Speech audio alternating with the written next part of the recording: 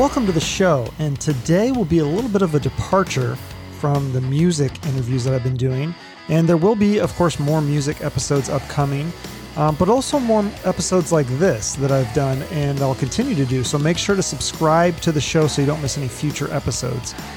Now, my guest today is Dr. Moran Cerf, and he has degrees in philosophy, physics, and neuroscience, and he's used to be what's a computer hacker, and he used to rob banks.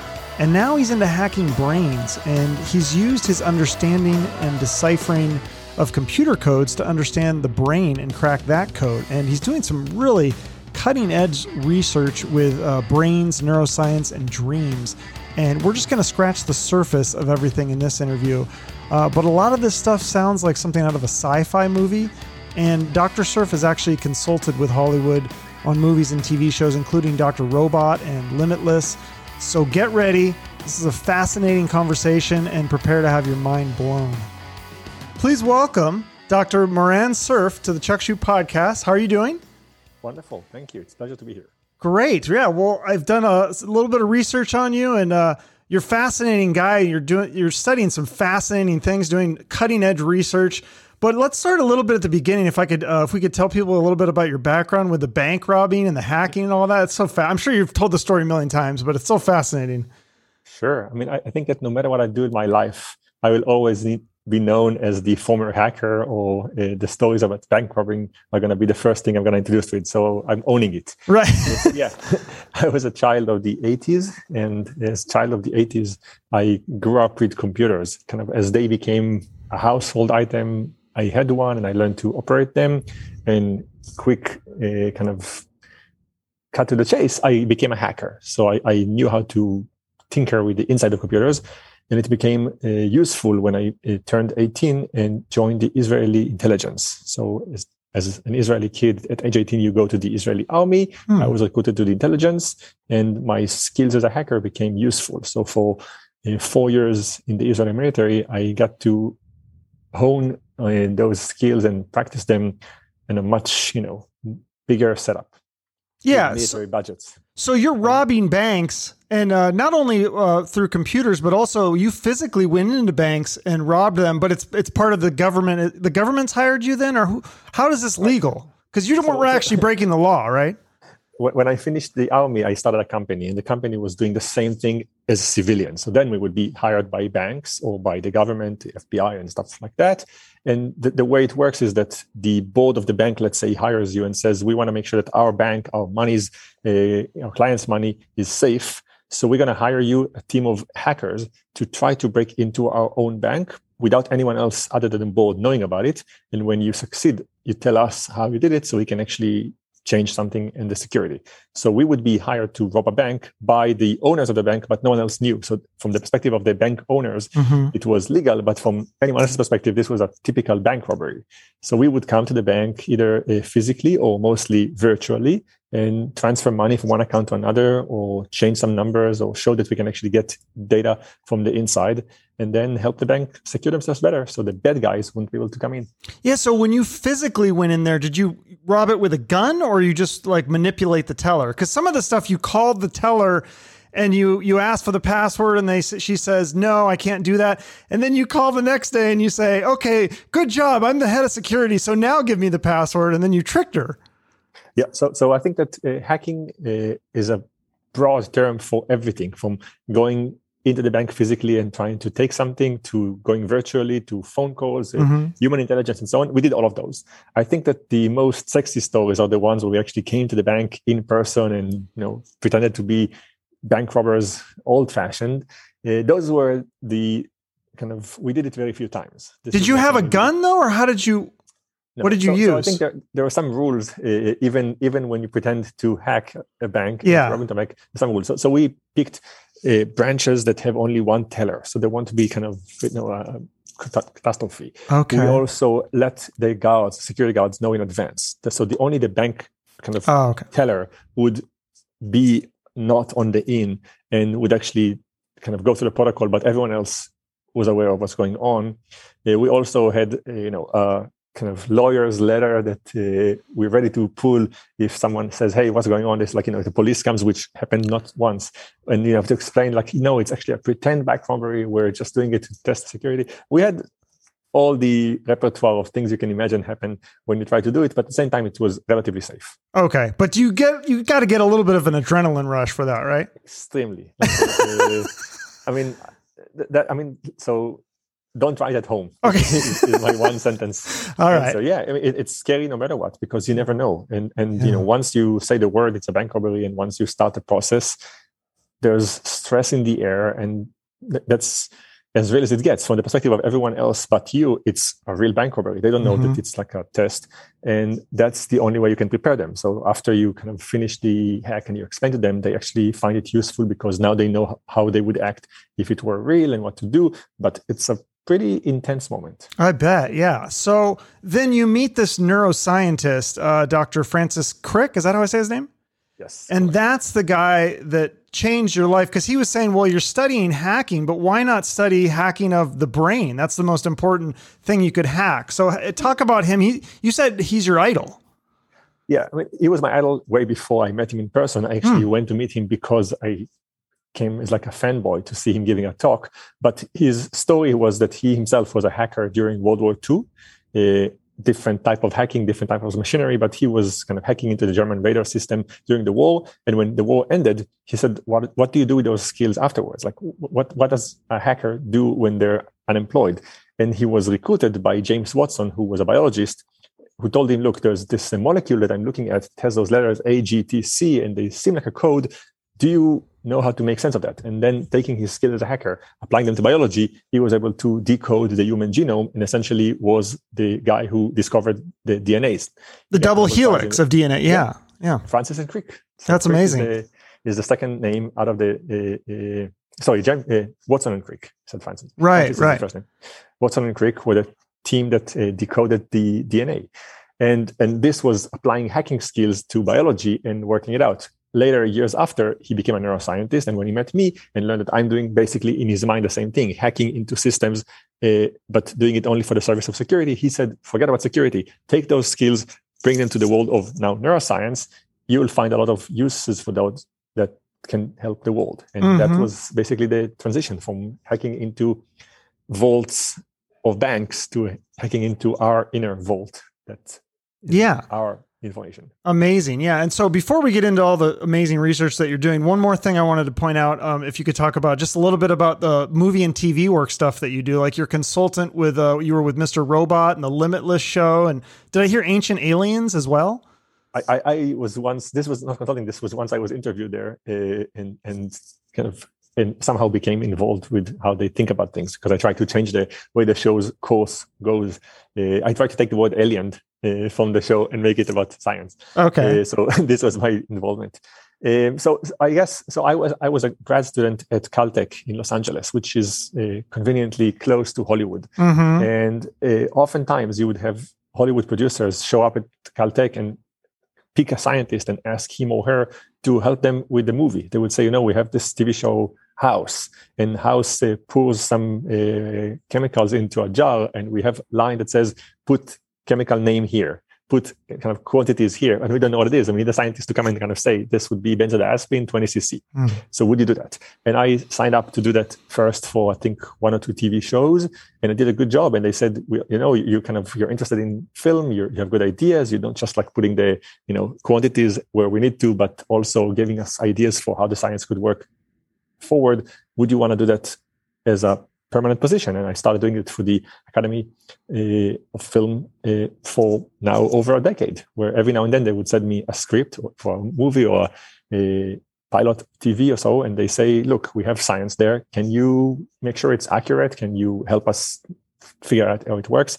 And sometimes it's critical for the narrative of the show. Sometimes they say, well, we don't know how the show ends. We need a scientist to actually figure out what this drug does, kind of figure it out. And here's the plot, and sit and solve it for us. And I do that. Yeah. And so with Limitless, I think you would finish the ending of the first season, and they loved it so much. They're like, actually, we're going to put that on season 2, and we're going to stretch the show out. We loved it. So that's really cool. So how come you don't get a writing credit for that? If you I once went to see the filming of a show that I put the kind of, I mean, at the end, it's like a few words here and there. It's not like you kind of have big input. But I asked myself the same question because one time I went to the filming of a show that I put a lot of science in, and I kind of saw that the director actually makes the show, and none of the things I said were actually in there.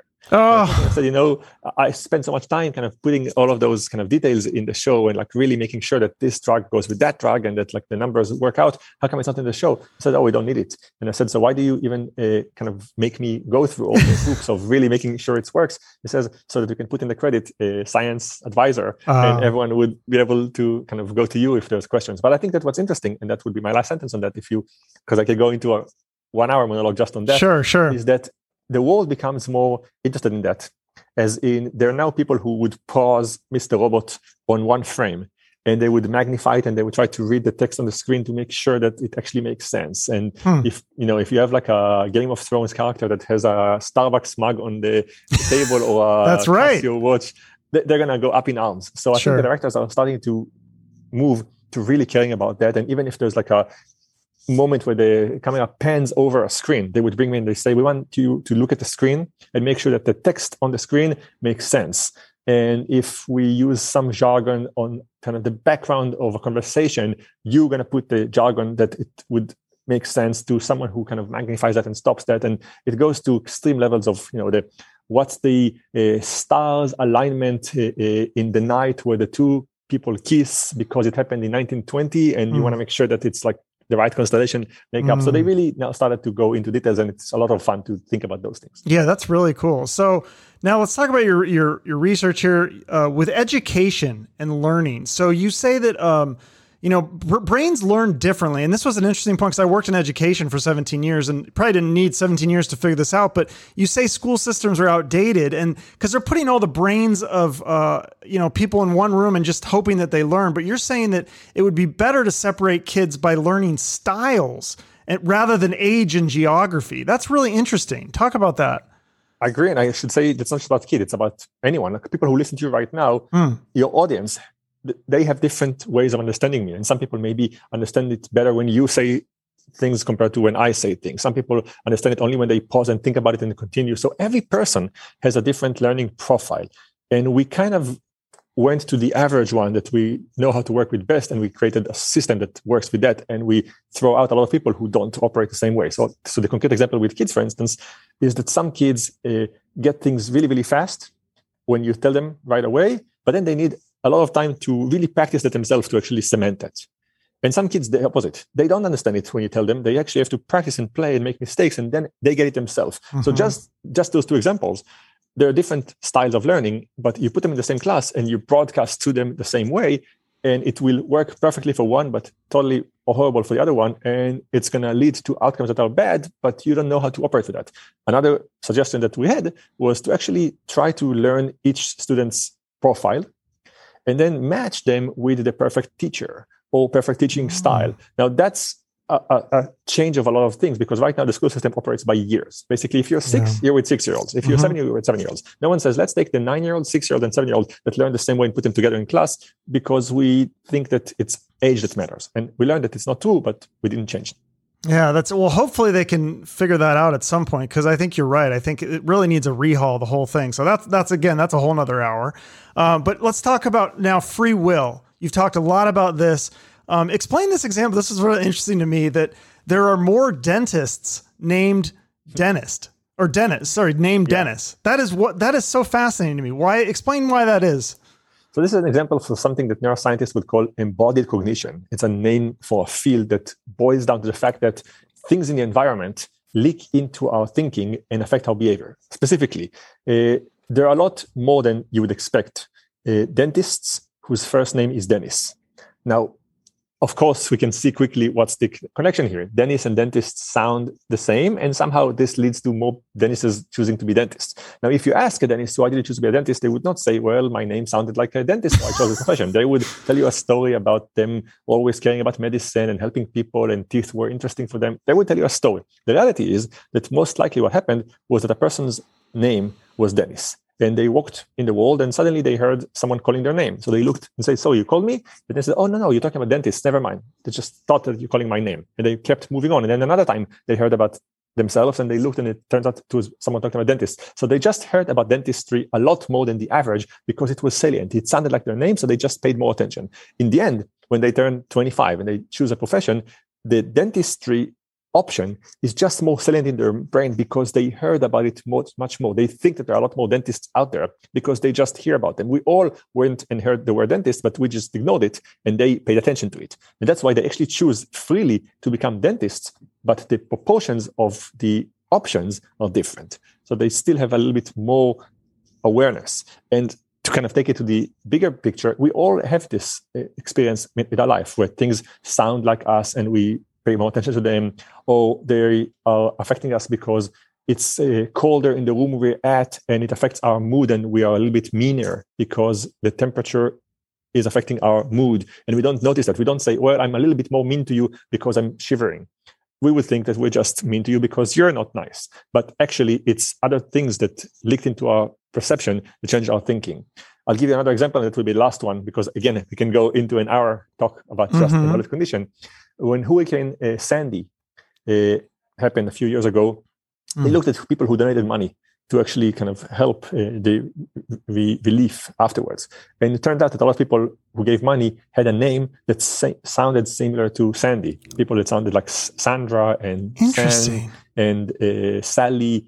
So it's just that the hurricane itself has a name, and all the people whose names sounded like the hurricane kind of paid more attention to it. It sounded like someone talks to them. And so they cared more and they gave more money and so on, which is kind of strange because we name hurricanes alphabetically kind of arbitrarily. We don't say, well, this hurricane is going to hit Louisiana. Let's see what name is mostly prominent in Louisiana and name the hurricane that name. So most people in Louisiana will pay attention. We kind of think of policies like they're independent of people's psychology, but it turns out that the name of a hurricane will change a lot as to what people do to give money to help the relief. And we could start thinking about it and actually change policies accordingly. That's fascinating. And then now do you do experiments like this with people, right? Where they think that they're making the decision, but you're manipulating things in the lab, right? Many times. So this is the kind of bread and butter of our experiments, trying to make your brain do things behind your back. Now, of course, there's a philosophy here. What is your back versus what's your brain? But the point is that you will give us one answer, and we will know that the answer that you give is kind of flawed or incomplete, and we would actually have a better answer that comes from your brain. And we will pit them against each other and understand why is it people come up with answers that are not true to actions that they made without knowing what drives their actions. That's the kind of setup that we use for most of our experiments. Yeah. So, and talk about this with like emotions and pain. Like if you're talking about someone going running, after the first mile, their legs hurt and then they just keep pushing themselves. Like emotion can heighten, like why sports teams do better at home. But like I had a Navy SEAL on my show and he was explaining like, motivation's BS. And then our brains don't want to do anything. So we have to like kind of override our brains. And so how do people, because it's so hard to control emotions, but you're kind of doing research and experiments on how to teach people how to better have control of emotions. So there are many ways to answer. I'll give you one, and then if you want, we can elaborate. So one of the experiments we do is experiment that just asks this exact question. And that is, what's the connection between our brain and our body when it comes to moments that are difficult? As an example that will resonate with your audience easily, I would say that if you went to the gym and worked really, really hard, at the end, you'll be sore. Because your brain knows that this feeling of soreness happened after you went to the gym, it can create a connection between, okay, I exercised a lot, that's why I feel sore. You would ignore this pain and you would actually flag it as like a good thing or as a way that things work. If you woke up this morning with the same pain that you would feel after the gym without going to the gym, for the same pain, you would be alarmed, you go to the doctor and you say something is wrong. Because even though it's the same pain, the fact that you have a reason for that you know, okay, it's caused by this action and it's going to go away tomorrow, allows you to essentially frame this pain as a positive thing. So if you just woke up and you felt pain without any reason for it, without having been to the gym an hour before, you would think, my body is failing, need to do something about it. This suggests that the way our brain perceives pain changes the entire experience, to it being negative to it being positive. So the pain could be positive if you associate it with the body is working out me being stronger. Take it to the extreme. Many times when we do things, our body says, I don't like it. Let's stop. And your ability to frame the story differently allows you to continue or to stop. So for example, if you run a marathon, surely at some point, whether you're an athlete that exercises for that all your life or not, around mile 20, you would be in pain and your brain's going to tell you, please stop. That's the natural, normal, kind of rational, makes sense answer to your body not doing something that it's used to doing. It's not easy, or you burn a lot of calories, more than the usual. Your body is actually exercising and stretching its limits. It will tell you to stop because you say to yourself, I know what causes this pain. I know what my goal is. I know that it's not going to kill me. You can actually tell your body to continue and do things even though it asks you to stop. And this ability is something that you can train for. So we can take athletes or Navy SEALs or any person, CEOs, and train them to not make their stronger body work for them, but make their brain control the body differently. So we can help you, keep working when you are feeling that you want to stop, or control your emotions when you feel that they take over. Or in the context of the athletes that we worked with in a study, we actually try to break their body and try to see when is the moment that their brain tells their body, let's stop. And we try to tell them, look, we're going to now read the brain activity from your brain in those moments when you're about to quit, when you say, I can't do it anymore. And we're just going to tell you that we know that you're there, and we'll ask you to spend 1 more minute in this state. So just train your brain to continue running, lifting weights, cycling for 1 extra minute after the moment that your brain wanted to quit. It doesn't matter if it took you 10 minutes or 20 minutes, like based on your muscles, it will take you different times. Mm-hmm. But when you get to this moment, we're going to train you to stay there for a little longer. And this will train your brain to endure the pain a little longer. And that's a change of game for athletes. Yeah, no, that's exactly what the Navy SEAL guy was saying with the Hell Weeks. He'd say like, okay, just, let me just go 1 more minute. And he's always like pushing himself 1 more. He doesn't say, okay, I'm going to run another 20 miles. He's like, all right, let me just run for 1 more minute. And then it's just like, you just keep doing that. So that's kind of like a way to trick your brain in a way.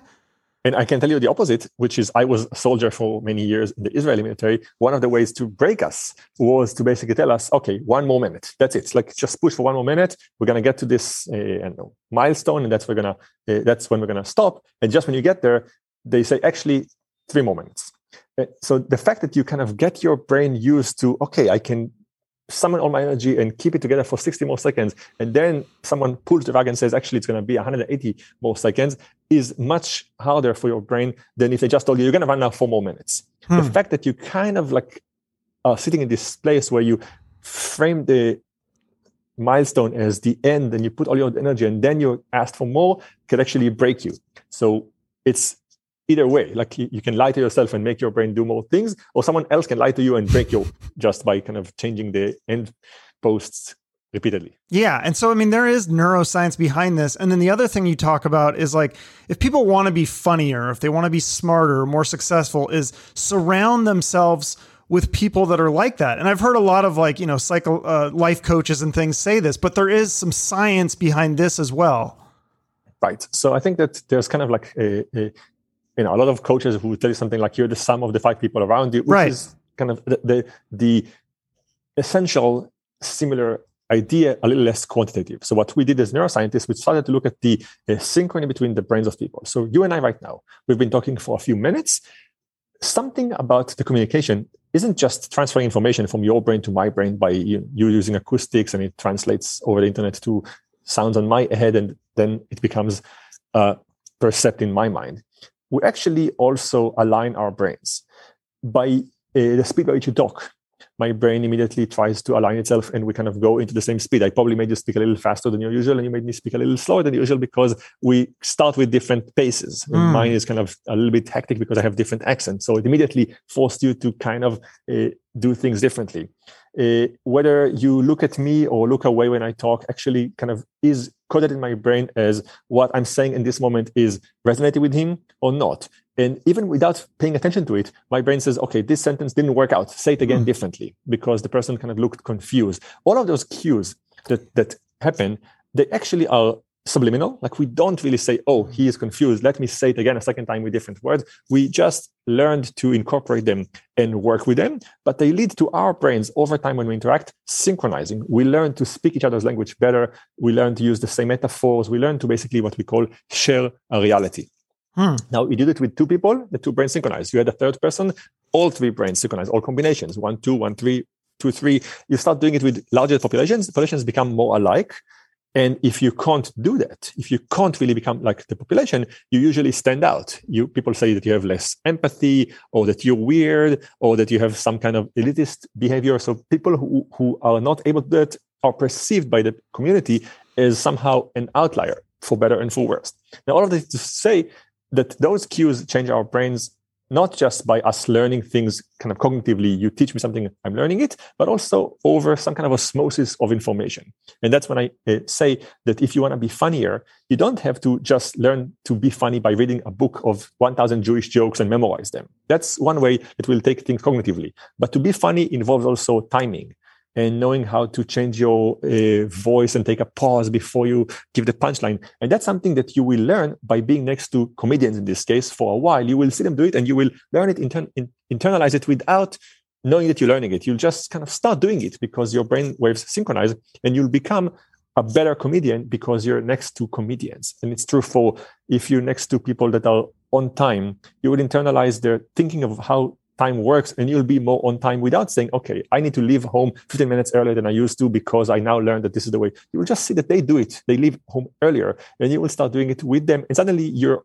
much more on time without knowing what happened. And it's true for many, many traits that are happening to us without us cognitively saying, I'm going to now become that. Yeah. And I think you talked about how it takes 8 times of repetition for the brain to be rewired. Like it takes 8 times for, if you see a commercial, for then it's kind of like hardwired in your brain. Mm-hmm. Yeah. There's a study by a colleague of mine. He showed that, it's average. Like some people need n equal 1, just 1 repetition already wires. The younger you are, the fewer kind of repetitions you need. But the average was 8. So 8 times you kind of see a pairing of 2 associations, A and B together, is when your brain says, you know what, I'm going to actually create a set of neurons that will code this association as 1. So every time you see George Clooney, you will think of Nespresso. I think that's the right pairing of like a spokesperson and product. 8 times of you seeing them will actually take the cluster of neurons in your brain that code George Clooney and the cluster of cells that code Nespresso, create a third cluster that just fires for the 2 of them together. And suddenly when you see one of the 2, the same cells fire. So your brain created a mapping of 2 items into 1. Okay. And then we're talking about memories. So memories can change over time. And you talk about how that's why therapy works is, we're controlling the narrative. And then when you keep telling the story, it changes every time you tell it, because you're going to remember the most recent time that you told it. So by telling it in therapy and then kind of reshaping it, that's how therapy works. Is that? You said it perfectly. I couldn't say it better. So I let it simmer the way you did it. I think that the best analogy that I could think of is a telephone game. Only that's happening in our brain with ourselves. So, telephone games, you tell someone something and they tell someone else and then someone else, and it kind of keeps changing because every time someone uses it, they modify a little bit. And by the time it gets to number 10, it might be a different story. This is what's happening in our brain all the time. We have a memory. Whenever we talk about this memory or we use it, we open it and we use it, tell a story to our therapist, but also we expose it to information leakage from the therapist, from our mindset at that moment, and then we overwrite the original. And then tomorrow, if someone asks us about the same memory, we won't load the original. We're going to load the overwritten version that was modified the day after. And then we're going to, again, allow it to be modified and maybe changed and overwrite it again and again. So the more we use the memory, the more it's changed. And that's a feature of our brain, not a bug, that allows us to actually take bad memories, and instead of just reliving them again and again and just going through the same trauma without getting out of it, to actually expose the trauma to some information from the outside world that allows us to change it. So after 8, 10, 20 repetitions, 10 sessions with the therapist, you can still remember that you were in the tank that exploded or that your girlfriend dumped you.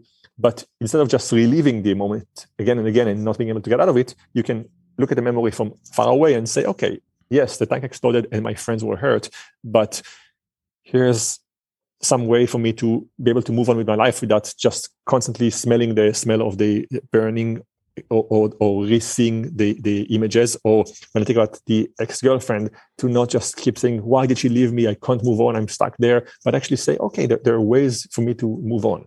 That's a feature of our brain that allows us to work out and move away from things without totally reliving them all the time. But couldn't it be worked in the same way negatively? Like if you have a breakup with somebody and then you're telling people that, you're the victim in this, it was all her fault, and maybe you're shaping it in an untruthful way and making it worse on yourself and making her, making it seem more, traumatic than it really was, rather than trying to, yeah. So it can work that. So I think that opening a memory, I painted it in a good way, because I think the role of therapists is to be the positive nudgers. So you go to your therapist, you tell them the story of the exploding tank. If they're good therapists, they would know that right now your memories are malleable and available for modifications, and they will introduce ways to look at it differently that will allow you to see it better and overwrite it with a better version.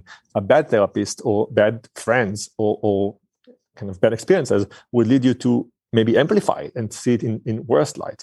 And I think that, of course, we rely on our human brain's desire to get better.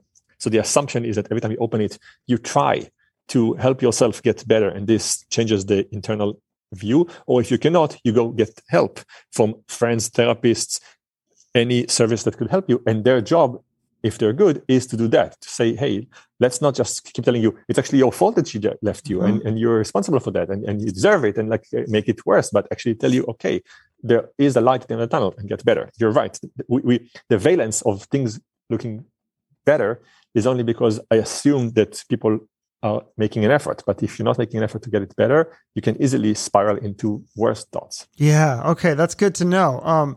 Now let's talk also about memory. So obviously you do work with the brains. Now I've been told that memories are not actually stored in the brain. They're stored in the body. Like for people with organ transplants, my dad wrote a book about this stuff. And, there was a lady that she was a lesbian, and then she got a heart transplant, and then she became straight. So are you familiar with this topic, or like, what do you think of this? You took me away from out of my comfort zone. So we know definitely where in the brain our memory is stored when you store memories in the brain. Now, I think that what you're saying, which is kind of new thing, is that there are things that are stored outside of the brain in the form of genetic material. So we know that there are kind of stories of like basic epigenetics, when a parent inherits to their offspring some traits in the genetic material. So things that turn into genetic material that are actually in the kind of periphery of the cells move from the parents to the kids. And that's kind of like getting a little bit of interest right now from scientists, because, the classical genetics said that you don't move traits to your offsprings outside of ones that are coded in your DNA. So if you got a tattoo, your kid won't be born with a tattoo because tattoos are not part of your genetics. They're not part of your DNA. This is the assumption. Now we know that there are some things in the form of, for instance, learning and memories that actually aren't part of your DNA, but they do transfer from parents to kids, but it's still very, very mechanical. It's like, it's not spiritual. It's not that like you really kind of, some soul transfers from one to another. Those are things that we can actually quantify and find tangible. And the research there is relatively new. It's less than 10 years. And it's kind of very, I would say, not sexy when it comes to what actually gets transferred from like the parents to the kids. It's not that we find that, you really kind of change things that you learned in your life. Like you learn history and your son is born knowing history. It's not at the level of like really knowledge. It's more like, the example that is often used is one where a baby monkey that's born on day one, it's never seen a snake in its life. So it doesn't know that it needs to be afraid of snakes. Yet if you show the monkey a picture of a snake, its pupil dilate, its heart starts racing. So it definitely exhibits signs of fear. And the assumption is that the parents learned to be afraid of snakes because they actually saw a snake attacking another monkey and it became like a thing. And they coded this information in some way in their material that they actually deliver to the offspring, such that the offspring is born without knowing what a snake is or why it's being afraid of that. And this translates to actually over time a neural pathway. So we kind of, set up for the baby to already have a pathway to that. And it's kind of shown that, humans generally are more afraid of darkness than of light, or of loud sounds than of quiet time as babies. Like, you've never heard loud sound, but you already bored. Presumably, over genetics, we passed from one generation to another the fact that darkness is riskier than light for humans. And that's why you're born with a setting that is a little bit more probabilistically likely to be afraid of darkness as a baby, even though you've never really experienced that, bad things happen when it's dark compared to good things, because our light in our senses are not as heightened. Right. But I think that I'm pulling the rug a little bit. We don't know that, that you can actually change entirely a personality with like small modifications of that nature. How did you, was it, I can't remember if you did this experiment or you were talking about this experiment with the rats and learning the maze and how they transfer. How do you transfer the knowledge of that maze to the next rat? Explain that. Right. So this is a study by a colleague of mine that works with rats. I do only human work. Okay. And with rats, you can do a lot more things than you can do with humans for two reasons. First, we know a lot about their brains. Like, they're smaller brains, and we mapped pretty much everything genetically and at the level of neuron. And also, they're kind of similar to one another. You can genetically engineer a rat with a specific condition that works well. And you can also open their brain and do things you cannot do with humans clinically. So the classical study that I think you talk about is one where you take rat one, you put the rat in a maze, and the rat learns to navigate the maze and find the cheese at the end. And she does it maybe 10 times. And at some point, she gets to a level where she just knows the maze. And we can actually find in her brain the exact mapping of the maze. There are cells in the brain called place cells, and you can see that the rat gets to a T section, and a cell lights up and tells her to go right, and she gets another one, and the cell lights up and tells her to go left. So you can actually see the mapping of the maze in the rat's brain, such that the rat can navigate the maze perfectly in like one go. She just goes to the maze and she's like running to the cheese perfectly. Now you find this mapping in the brain. You take a new rat that's never been to the maze. It's a rat. It has the same cells that code places and locations and movement, but it's never actually used them in this particular maze, so it doesn't know the maze. And you start zapping the new rat's brain in the order and sequence of the map's cells. So you basically trigger this new rat to think about making a right turn, making a left turn, right again, left, straight, left, and so on. So you kind of zap the brain, and the rat essentially gets the feeling that she should go right, she should go left, straight, and so on, without even knowing why. And then you drop it in the maze, and she just reactivates the map that is in her brain, and she basically acts as if she knows how to get from the beginning to the end in one go without having ever been there. So effectively what you did is you took a memory from one rat and you put it in the other rat's brain, and it now knows something. And after it actually does it once, it cements the memory in its brain. So now it just knows that this image which she has in her mind actually maps to the real world. And from then on, she can just navigate the maze perfectly. So you move the memory from one entity to another. There's no theoretical reasoning why this wouldn't work with humans or any other animals. We just have not tried it yet. Okay. But so one thing that you have done now, let's talk about your work with dreams. So I think originally you said recording dreams was impossible. And, but then I think the press kind of twisted with your words, and you said that you said it was possible. But then some scientists in Japan figured it out, and because he didn't know it was impossible. And now you're working with him, and explain your work on dreams. It's fascinating stuff.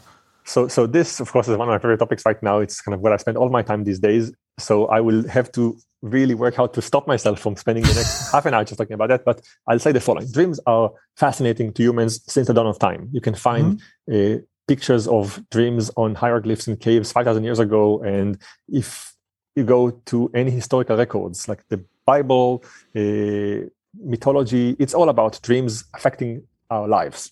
And if you don't want to go far into history, you can go to today. And if you wake up one morning and tell your girlfriend that you dreamt about your ex-girlfriend, you will see that they would respond to dreams as if they're real. Like they would say, how could you dream about your ex-girlfriend?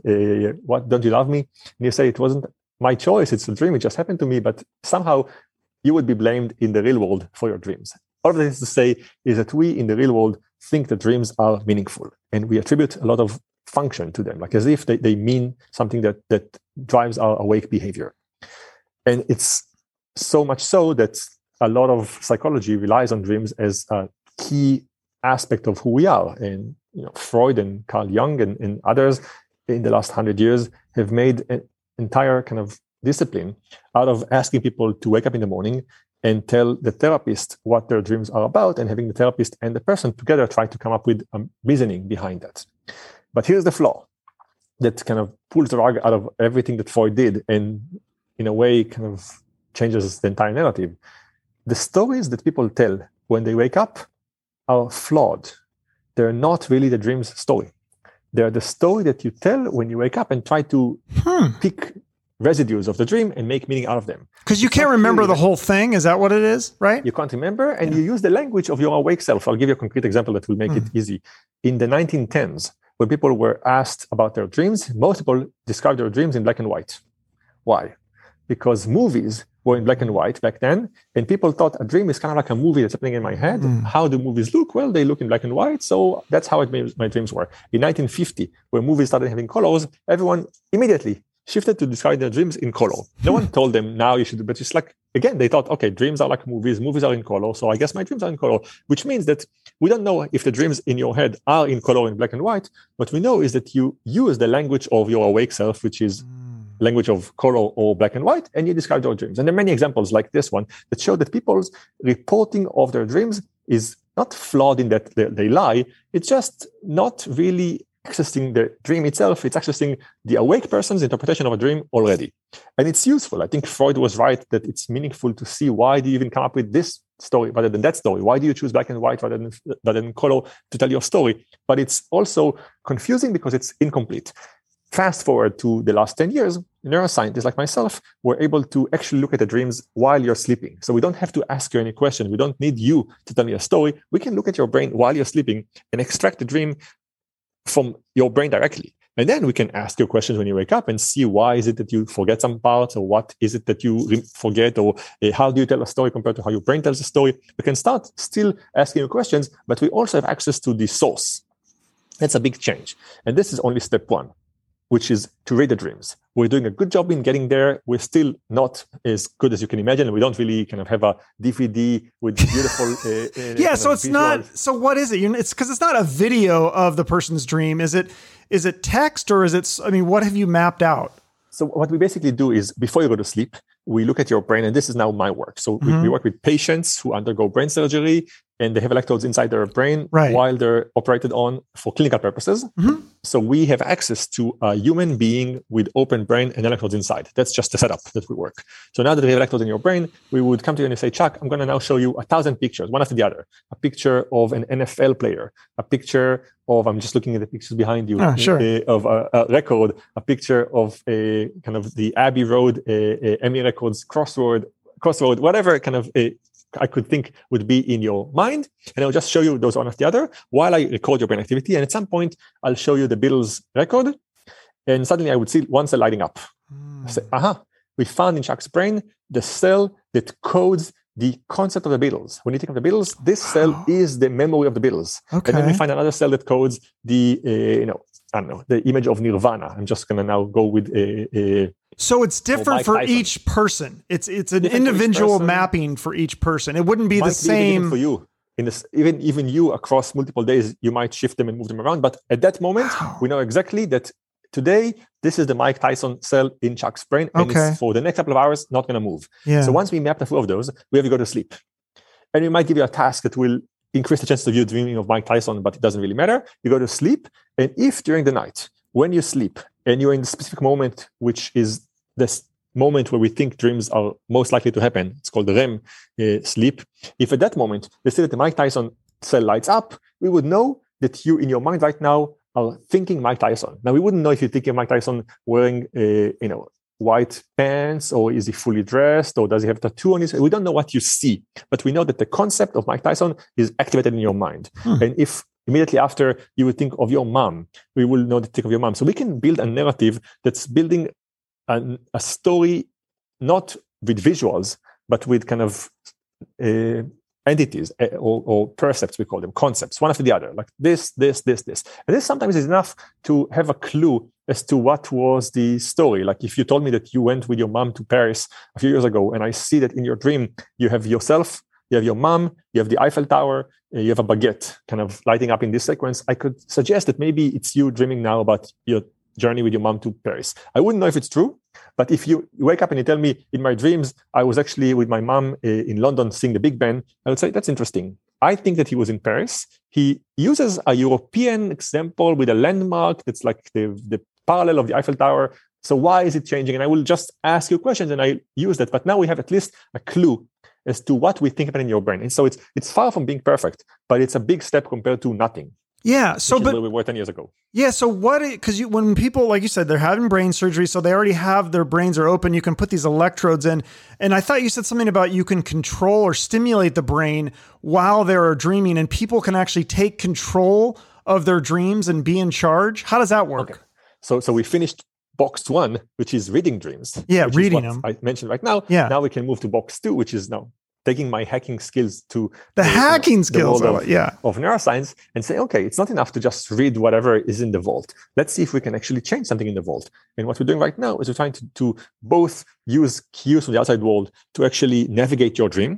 So it could be as simple as spraying a smell into your nose in the right moment in your dream. So it will change the course of the dream and take you suddenly to thinking about the NFL rather than about Mike Tyson, just by activating a different memory. That's the easy one, using sound or smell or cues that are easy. Is that like how you did the smoker thing, where people who were addicted to smoking, you spray a sulfur smell and then they wake up and they're like, oh, I don't actually want to smoke anymore because they've associated the nicotine with the rotten egg smell? A study by a colleague of mine, Anat Arzi, where she basically did exactly that. She was the one who pioneered this method, where you take a person, you wait for them to get to the right moment where your brain is eavesdropping or listening to the outside world, and then you activate a percept, in this case smoking, by spraying the smell of nicotine, and then immediately after you pair it with the smell of rotten eggs. This particular example, H2S, that was the specific compound that makes the brain cells smoking bad. And if you do it enough times in the right moment, then the brain creates this conditioning so that when you wake up, you don't really have the desire to smoke anymore, because somehow in your brain the smoking is now associated with a bad thing. For a while, it actually decays and comes back. So that's one example that's using olfaction, like smells, to change behavior.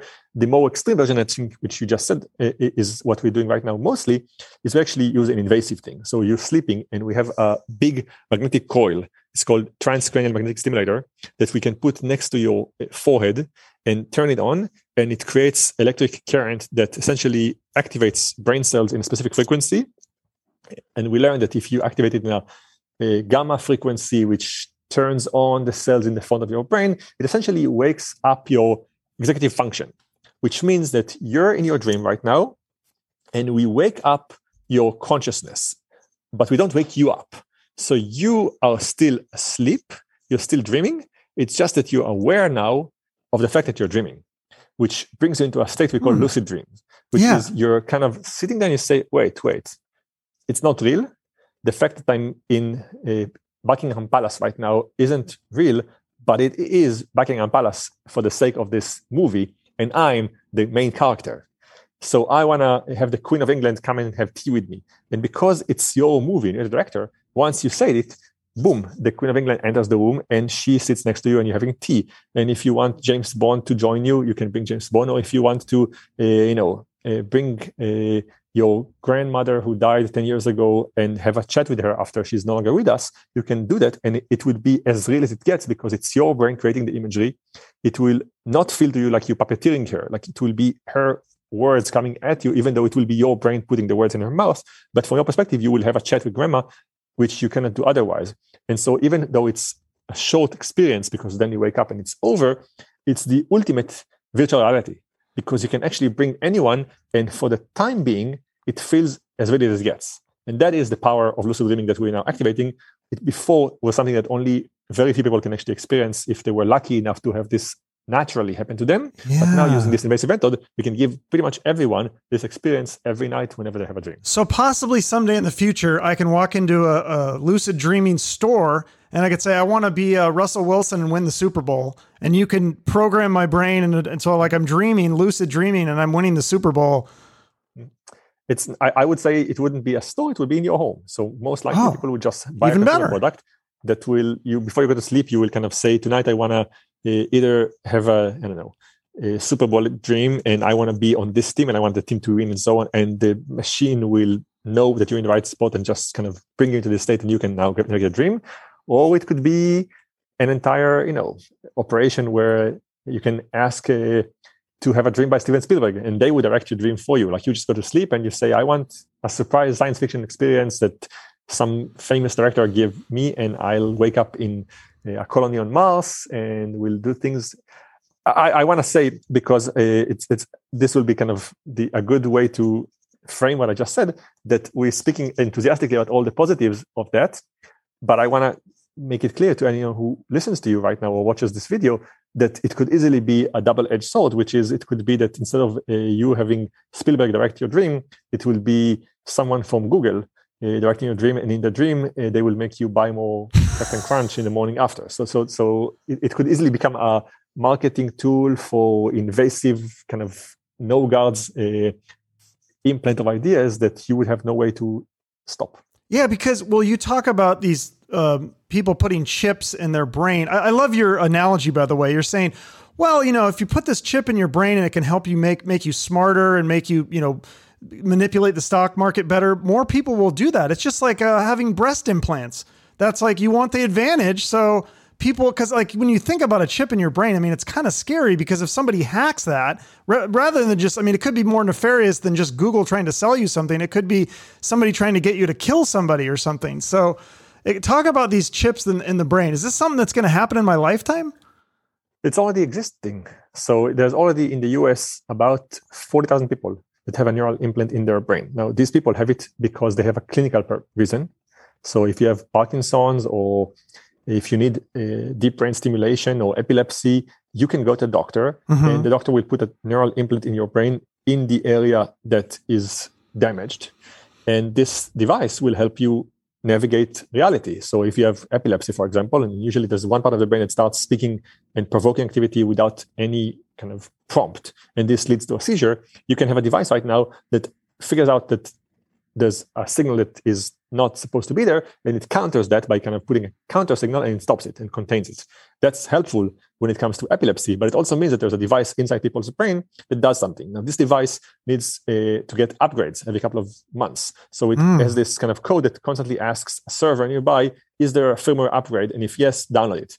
I can easily, as a hacker, come and pretend to be the server. You will ask me the question once a week, hey, do you have a firmware update? And I would say, yes, there is. Here it is. And I'm now going to download into your chip a firmware update that says, don't just stop seizures, but also once every day, make the person wake up while they're asleep.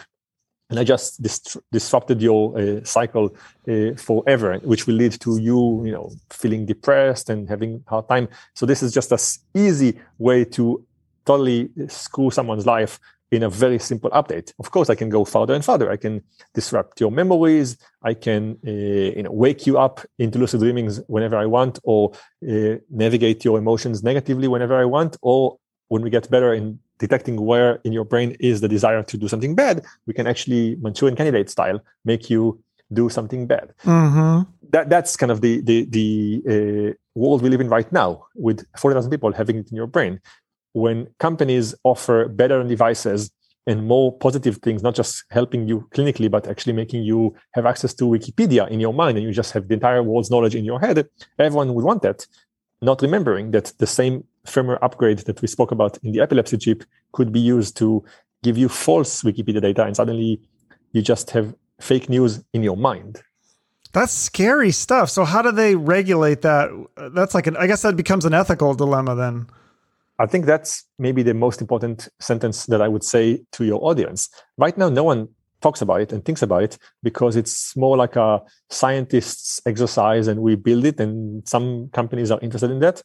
The only way someone's going to do something about it is if your audience says, you know what, I want it regulated, or I don't like this, or I want to ask this question of my congresswoman and have them take an opinion on that. Right now, it's basically your podcast and 10 other podcasts to talk about that, because it's not here right now. So it's kind of in the future. And in the future, who knows? But it's going to be fast because we proved that it's possible right now. So from 0 to 0.1 is a big leap. From 0.1 to 1 is fast. In that sense, it's important that people, not just you and I, think about it and ask questions about it and define how it will look, because that's a citizen's role, not a scientist's role. Yeah, I mean, so it is scary, but so some of the things the positives, obviously, like you said, so is it actually curing Parkinson's and can it work with other things? I think you said that it could possibly cure deafness and blindness and maybe Alzheimer's. So different kind of solutions, but along the same kind of category.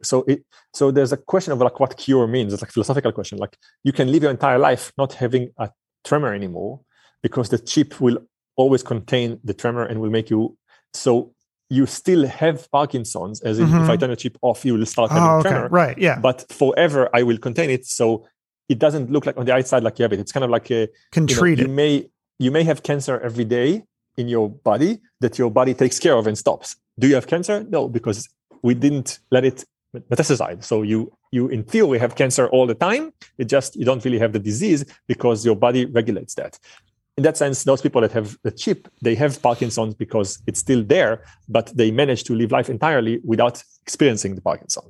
And I think you alluded to other chips, which is something that a lot of scientists are building that target different things. So Parkinson's is in the brain, but blindness is in the eye typically. So if you have a retinal problem that makes your eye not do its job, it can't take photons from the world and turn them into the language of the brain, but your brain is intact, we can now build a retinal implant, which is a device that we put where your eyes are. It does the same thing. It takes photons from the world and it translates them to the language of the brain, which is chemical signaling. And it sends it right to the visual cortex where the brain expects the eyes to send signals to. And then the brain does its job. And from your perspective, you see. You don't even know that the seeing came from a device that processed information differently, because when it gets to your brain, it feels the same way. So this is something that's now under clinical trials, retinal implants, taking people who lost their sight and getting the sight back. We already have cochlear implants, very popular with a lot of patients who lost their hearing because their ears don't work. We put a device next to their ears, the biological ears, that does the same thing. It takes compressions of molecules in the air and change those into electric signal that goes into the nerve that essentially drives signals into the auditory cortex. And after a few months of having that, people learn to hear again, not even realizing that the hearing didn't come from their ear, it came from the implant, but it did the same thing. It took words, signal, and turned it into brain signal. And this could be used to help treat mental illness and addiction and all those things too? Pretty much everything that we know how to isolate in the brain, we can build a device that deals with that. The challenges are that sometimes the problems are not easy to pinpoint. Like depression could be a lot of things not working. So it's not as kind of easy as, we know where the ears are and we can do something about it. So we still have to learn. And some of the things are not even brain problems. They're the genetics problems. So we have to kind of figure out. So not everything is as easy is like not the right word, but like not everything is isolated, as in we can figure out what the problem is and fix that. And some things are also very deep inside the brain. So if you have a problem in some structures that are deep inside, it's harder for us to get there. So the ears are pointing out and the auditory cortex is at the surface of your brain, so we can easily get into it. If your problems were in the, say, amygdala, you actually have to open the brain and start digging inside and going all the way to the center of your brain where the amygdala sits. So it becomes also a neurosurgical challenge. So we're dealing with the identifying what the problem is, getting there, and actually regulation. Do we want to do it? Okay. And then one thing I don't think I've ever heard you talk about, but I'm curious, how much a role does hormones? What is that? Because hormones is a big part of emotions and all this stuff. I mean, how does that work with the research that you're doing? Or do you trigger parts of the brain that would, because testosterone is like a drug. So if you're triggering parts of the brain, would that affect the hormones, or can you manipulate that at all? So I would say the example, the analogy that would help, I think, everyone understand is that if you think of the brain like a car, the hormones are the gas. So so you have the entire car and all the wires are in the right place, but if you don't have gas, it won't work. And when you have the gas, it also needs to go into the right place. You can take a car and just like pour a bucket of like the gas everywhere, and only a few drops will go into the oil tank or into the gas tank, and it didn't do anything. So it's not just like flood the brain with dopamine and things will work out. The dopamine needs to go to the right areas of the brain to actually not just cause damage, but actually do the right thing. So if you think of the brain, we think of it as like a brain, but actually the brain has different structures, and in structures, it has different types of neurons, and each neuron uses different molecules, serotonin, dopamine, and acetylcholine and all of those to work it out. So all of those need to work together, and imbalance in any of those. If you have too much myelin on one neuron, you have Alzheimer. If you have too little dopamine, you might have Parkinson's. If you have too much, you might be addicted, more likely to be addicted. So it's a tight balance between the car chassis, the outside layer, everything being correctly wired, and also having the gas and the oil and the water in the right tank, so they in the right balance, so they will work. All of those together make you think right. Okay. Wow. Fascinating stuff. What about, I told my dad, because he wrote a book about a lot of this, the ultimate reality stuff. And he was really curious what your thoughts were on out of body experiences, like occur when people are asleep, or near death experiences, or when they use drugs, or there's other ways to induce this kind of stuff. What is the neuroscience behind this? And it will be a little boring, but I'll give it to you. Okay. No, it's fascinating. So because it's not, there's very little mysticism there, which I think when people talk about out-of-body experiences, they kind of imagine, okay, I die and my body is floating like a cartoon character with like a little angel wings above me. That's not what we see in the science, but we see a lot of things that suggest that the brain looks for narratives that solve problems in that way. For example, there's a famous study, even though it's famous, I forget the name of the author. It's sole author, I think Shahar Arzi is his name, but I might change that if I'm wrong and I'm giving credit to someone that's not the right guy. And he took patients in the same setup that we have, which is patients undergoing brain surgery, electrodes in their brain for clinical purposes, but he zapped their brain, and it happens to be that the electrodes were sitting in the right location to create this out-of-body experience. And when he zapped the brain, the person reported thinking that they see themselves as if their eyes were like a feet behind, and they said, I see myself from outside, and I'm not in my body, and I see my body, and when I raise my hand, I see their hand from the back. Like they kind of had this experience. Now it was all manufactured. It was not true. Of course, they were in their body, but somehow their brain was able to create an entire image of themselves out of the body, seeing themselves. There was an experiment that was done recently by, I think it was a Google team, where they took people and had them wear VR goggles. And what you see in the VR goggles is what comes as a feed from a camera, and the camera was actually sitting to your right. So basically you saw yourself. So you raise your hand, and what you saw is a guy raising his hand with a little delay.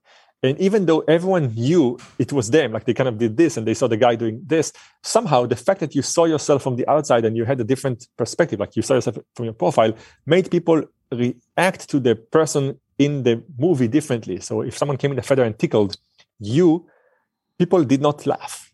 Because from their perspective, they felt a tickling in their body, but they saw it in their eyes as if it's coming from someone else, and their brain wasn't able to do what's called the binding of the tactile experience with the visual experience, and they felt as if another guy is being tickled and it's not them, even though they felt it was them.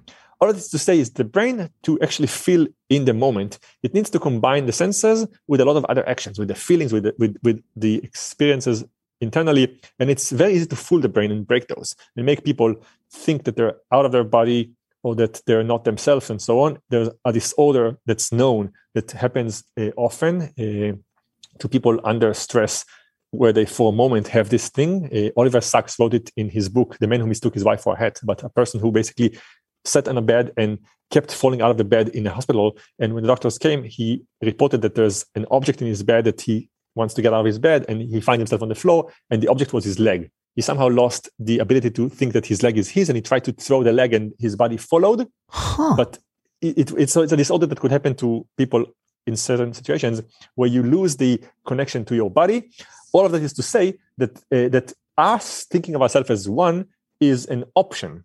It's the most reliable one. It's the one that we're mostly having, but it could easily be dissociated.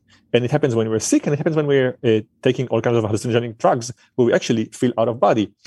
The not mystical part is that it's not like that we're actually out of the body, and it's like it's actually a mechanical thing we can explain. But from the perspective of the person, it's the same. You feel for a second that you're not in your body, or that your body is just an option. It's a container, and your mind is elsewhere. And it has a lot of kind of cognitive outcomes. You actually think differently when you're not thinking that you're confined to your body, when you're high or when we stimulate your brain.